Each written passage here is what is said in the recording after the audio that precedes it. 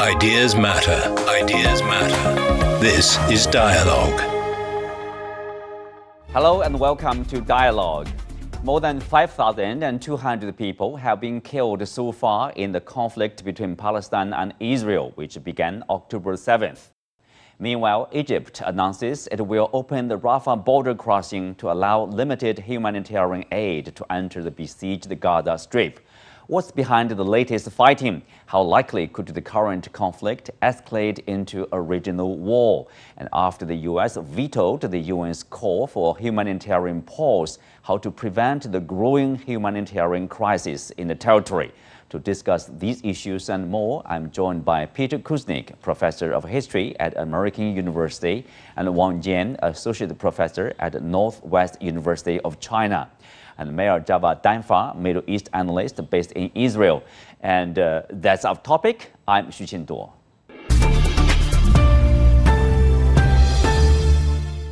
Well, welcome to Dialogue.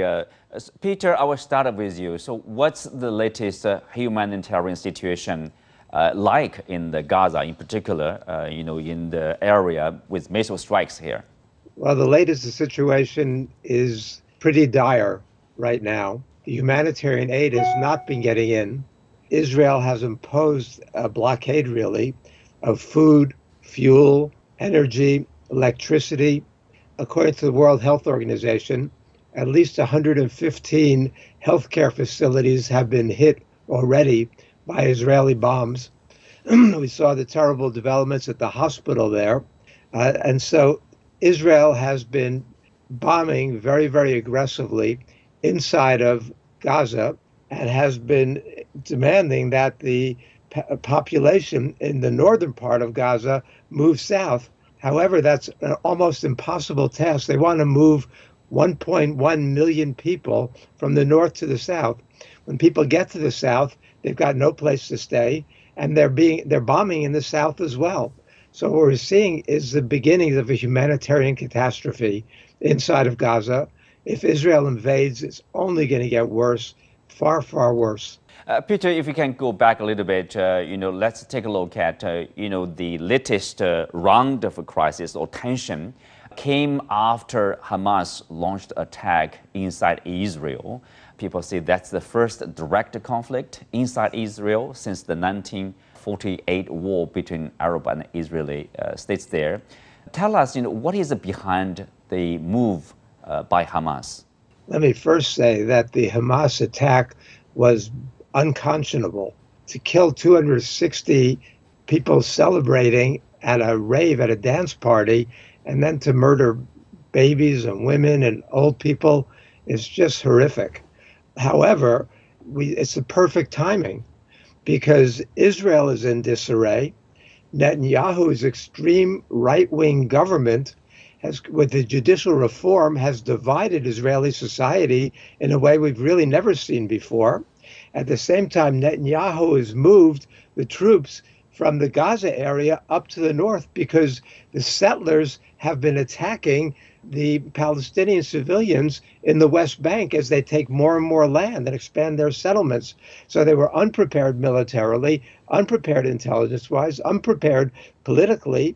On top of that, Israel's main backer, the United States, is also in political disarray. First of all, its focus was on Ukraine, really, and to some extent Taiwan, at the same time that Congress is not functioning in the United States. Besides that, the timing is important because they're trying to scuttle this rapprochement between Israel and Saudi Arabia. Iran has condemned it. If that deal goes through, then they'll have not only the UAE and Saudi Arabia normalizing relations with Israel, but other states in the region are likely to follow. So those are three of the major factors in terms of understanding the timing. But Israel is very weakened right now, and the United States is distracted. So they picked the proper time for this kind of attack. Wang Jian, there's a finger pointing inside Israel at either the failure of the intelligence or the national leadership, meaning Prime Minister Netanyahu. What do you make of that? Yes, from its perspective of Israeli side, its sudden attack from the Hamas in Gaza against Israel territories could be, to some extent, concluded as a very failure of both Israeli intelligence systems as well as, of course, the government led by Benjamin Netanyahu himself. Because on the one hand, Benjamin Netanyahu, or we call Bibi for short, he describes himself as always as the Mr. Security, and his government, which organized ever since the very end of the last year, was maybe the most ultra right-wing and right-wing government inside Israel, even in Israeli history. So that is why a lot of people once believed that their government was strong, their government was very assertive, and their government could have the capabilities to secure their own civilians and citizens. But then look at what happened, that during the very past weeks, the Israeli people, they witnessed a lot of casualties and deaths and the disasters of their civilians after the attack from Hamas. So this is, of course, a very bad news for Israelis. And on the other hand, we cannot forget that after this round of attack, the both sides, especially after the Israeli launched a counterattack against the targets inside Gaza, that also led to larger waves of humanitarian crisis, as well as larger numbers of casualties of civilians, of Palestinians inside Gaza. So actually, it's led to both sides. They suffered a lot, especially the civilians suffered a lot. So this kind of the failure, we talk about Israelis, the intelligence failure, or the government failure, it is one thing. But then we cannot forget the disasters of the both sides, because in the war, in the confrontations, only civilians suffered, only the people suffered. So that is the people, they will pay the price of the war. Mm-hmm. Well, speak of that, Peter, back to you. The UN Secretary General is calling for a ceasefire, an immediate ceasefire, so the outside can provide us the necessary assistance to the civilians. And then in the UN Security Council, there is a resolution proposed by the Brazilians, basically to calling for similar calling for a pause, a humanitarian pause. The U.S. Was the only country against such a resolution. What is the explanation? How can people explain, what's wrong with the ceasefire here? Well, in the vote was 12 in favor of the resolution, 2 abstentions, and the U.S. opposing it. The U.S. has always had Israel's back in the United Nations. And the U.S. UN ambassador said the reason was to let diplomacy work out. Well, that's really laughable. This is not about diplomacy right now. This is about giving Israel carte blanche to go in there and exact a toll on the Gazan population. Israel does not want to be stopped right now. Israel, there's a very strong feeling on part of the Israelis that this is their opportunity to wipe out Hamas, and they want to take it. But there's a lot of opposition to that. Opposition globally, opposition within the United States, and throughout the Middle East.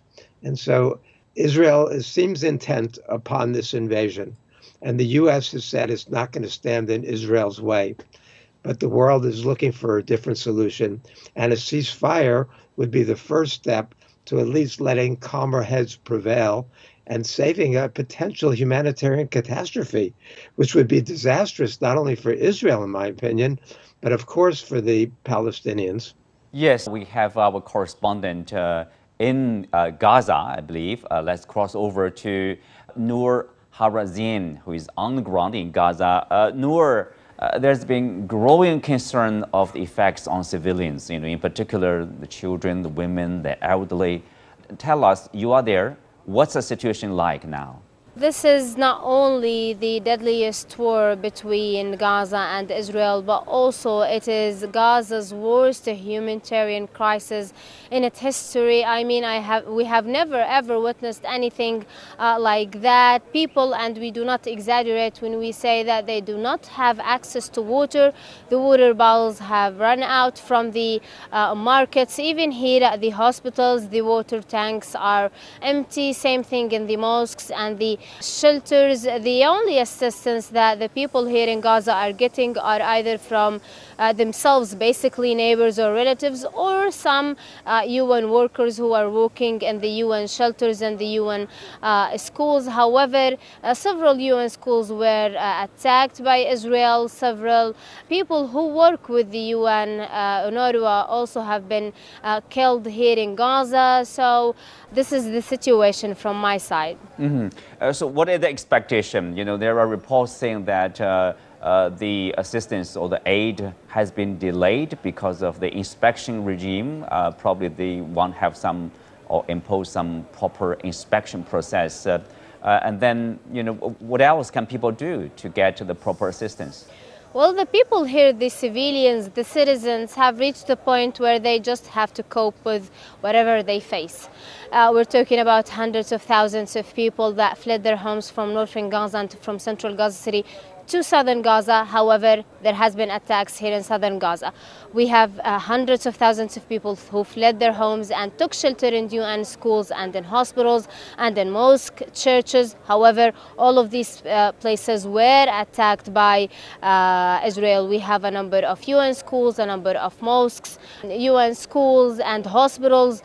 So people do realize that there is nowhere safe in Gaza. Same thing in when we are talking about the humanitarian aid. At the beginning, they were relieved, happy. However, now they have lost hope because over the past few days, Egypt have been saying and promising that the aid will enter the Gaza Strip. However, there is nothing here on the ground. So we can clearly say that the people are actually losing hope, the civilians here in Gaza, and they do believe that the humanitarian aid will not enter the Gaza Strip for at least a few more days. Thank you, Noor. Let's turn to Wang Jin. Wang Jin, if you take a look at the situation and also if you look at the response from Israel, for example, their generals are telling their soldiers to be ready for a ground offensive against Gaza, the besieged area right now. What do we know about the offensive? You know, when will that happen? Will that happen with the consideration of protecting the civilians? Well, I think on the one hand, unfortunately, I think it will happen. There is the very large wave of military operations from Israeli forces against Gaza, very likely to be inevitable. Because Israel, after the early days of this round of the crisis, usually they suffered a lot, and they hope that they could, to some extent, their social opinion and social public ideas, they hope that the Israeli government and the Israeli forces could revenge and could retaliate against the Hamas presence in Gaza. So unfortunately, I think after the calling of reserve armies and also deployment of the reserve armies, about more than 300,000 forces around Gaza, I think they will finally launch the attacks. So unfortunately, I think it will happen. But when it will happen, I think it might take longer time, because actually, on the one hand, there were a lot of international pressure. The majority of the states in the international society, they hope that Israel could delay this kind of the round of ground forces against Gaza in the exchange of the human and the local civilians withdraw from north to south. So actually, it will take time, and because a lot of people, they have to gather their family, they have to find a road, they have to find enough shelters and food and supplies. So actually, the humanitarian corridors has not been successfully established. It will take time. And then on the other hand, from the perspective, it's really military decision makers. They need more time to gather information and intelligence about the Gaza targets, because we know that Israel withdrew from Gaza completely after 2005, and it has been nearly 2 decades that this area is without any Israeli or Jewish presence. So actually, the Israeli intelligence establishment, they need time to gather information, to gather intelligence. That will also take time. But unfortunately, I mean, no matter what happened, no matter how long it would take, I think Israeli forces, their military operation against Gaza will finally be launched. I hope that this kind of the military operation will not lead to a large wave of the humanitarian crisis for civilians in Gaza. That will become a very tragedy for civilians, for the local people there. Wang Jin, so what is the purpose of this ground offensive? To wipe out the Hamas leadership or the Hamas entirely? But how do they tell, Hamas or from civilians? How do you make sure, they are Hamas? Okay, that's the one I'm going to retaliate against, but not somebody else. I think it's also the very important topic that are still being debated inside Israel. Because on the one hand, we have already witnessed a lot of Israeli leaders, their speeches, their statement calling for the military forces of Israel, the IDF, Israel Defense Forces, to totally, completely eliminate the presence of Hamas in Gaza. Of course, it's the political propaganda. There's the goal under this political the leadership. But on the other hand, as you mentioned, it might be very difficult task, because actually Hamas is not only the kind of the organization, it's actually the kind of ideology, it's the kind of the thinking to resist the occupation of Israel. So it is very difficult to distinguish very clearly who are the Hamas members or who are the Hamas supporters and who are the very, very pure civilians, especially after after the war. Once the very large ground forces attack started, it will maybe provoke more Palestinians in Gaza, more Palestinian civilians in Gaza. They might join the ranks of Hamas to resist the presence of Israeli defense or the military presence there. So actually, it will become a much more difficult task for Israeli forces to completely eliminate the presence of Hamas there. And meanwhile, I think maybe that Israel's purpose or Israeli aim will be to establish the kind of some buffer zone in the northern Gaza or in parts of the Gaza that neighbored Israeli territories in the prevent of next possible attacks that's similar to what happened, nearly 2 weeks ago. That might be the very Israelis' purpose. But no matter what happened, it will lead to a large wave of humanitarian crisis for both the Israeli peoples as well as the Palestinians, especially locally in Gaza. And also it will lead to a lot of the casualties and the deaths, especially for the Israeli soldiers. It will become a tragedy for both Israelis and Palestinians themselves. A tragedy for both sides. Peter, of course, as we know that, whatever the purpose, Israel has ordered more than, as you said, more than 1 million local people living in northern Gaza to move to the southern part of the Strip. And then you have this, firm response, I would say, from Egypt. The President Al-Sisi said on Wednesday that the current war is an attempt to push the civilian inhabitants to migrate to Egypt, and that would wreak peace in the region. Are we going to see a kind of like a deal similar to the one between Turkey and the EU? Okay, Egypt will host probably millions of people from Gaza somehow. Somebody or some country will pay for that. I doubt it. The Egyptians have made clear they don't want any part of this kind of a deal. They might allow a small number in, but they've been pretty staunch in their opposition. The situation is going to get worse. In many ways, Hamas knew that Israel would have to retaliate, that Israel would, and they were hoping that Israel would overreact with a disproportionate response. So to turn the sympathy away from the Israelis, who were brutally murdered by Hamas, to turn that sympathy into sympathy for the Palestinians, who are now going to be brutally murdered by Israel. We were talking about the kind of situation inside Gaza. Human Rights Watch has called Gaza an open-air prison.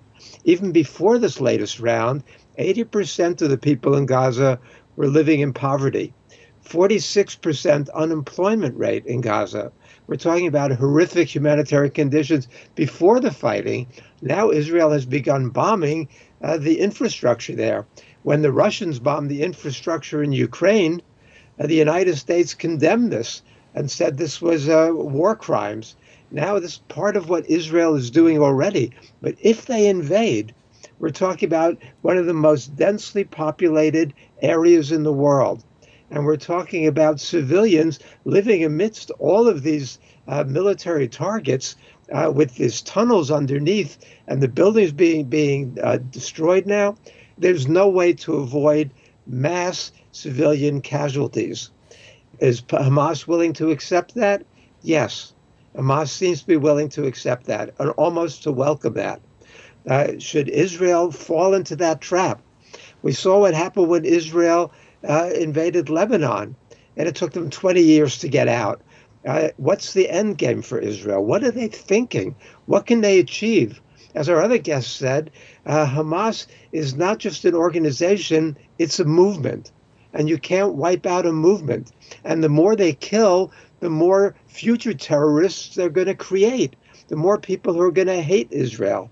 So we need outside forces to intervene and try to impose a ceasefire and some kind of rapprochement regionally in the broader sense, just like we need in over Ukraine, just like we need over Taiwan at this point.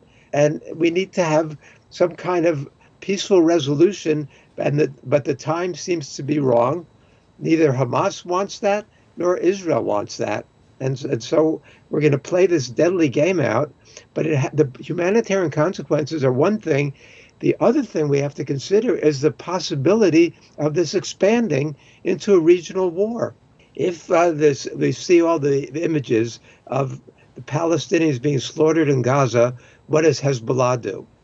Hezbollah is 10 times as powerful as Hamas. Hezbollah has 100,000 armed troops.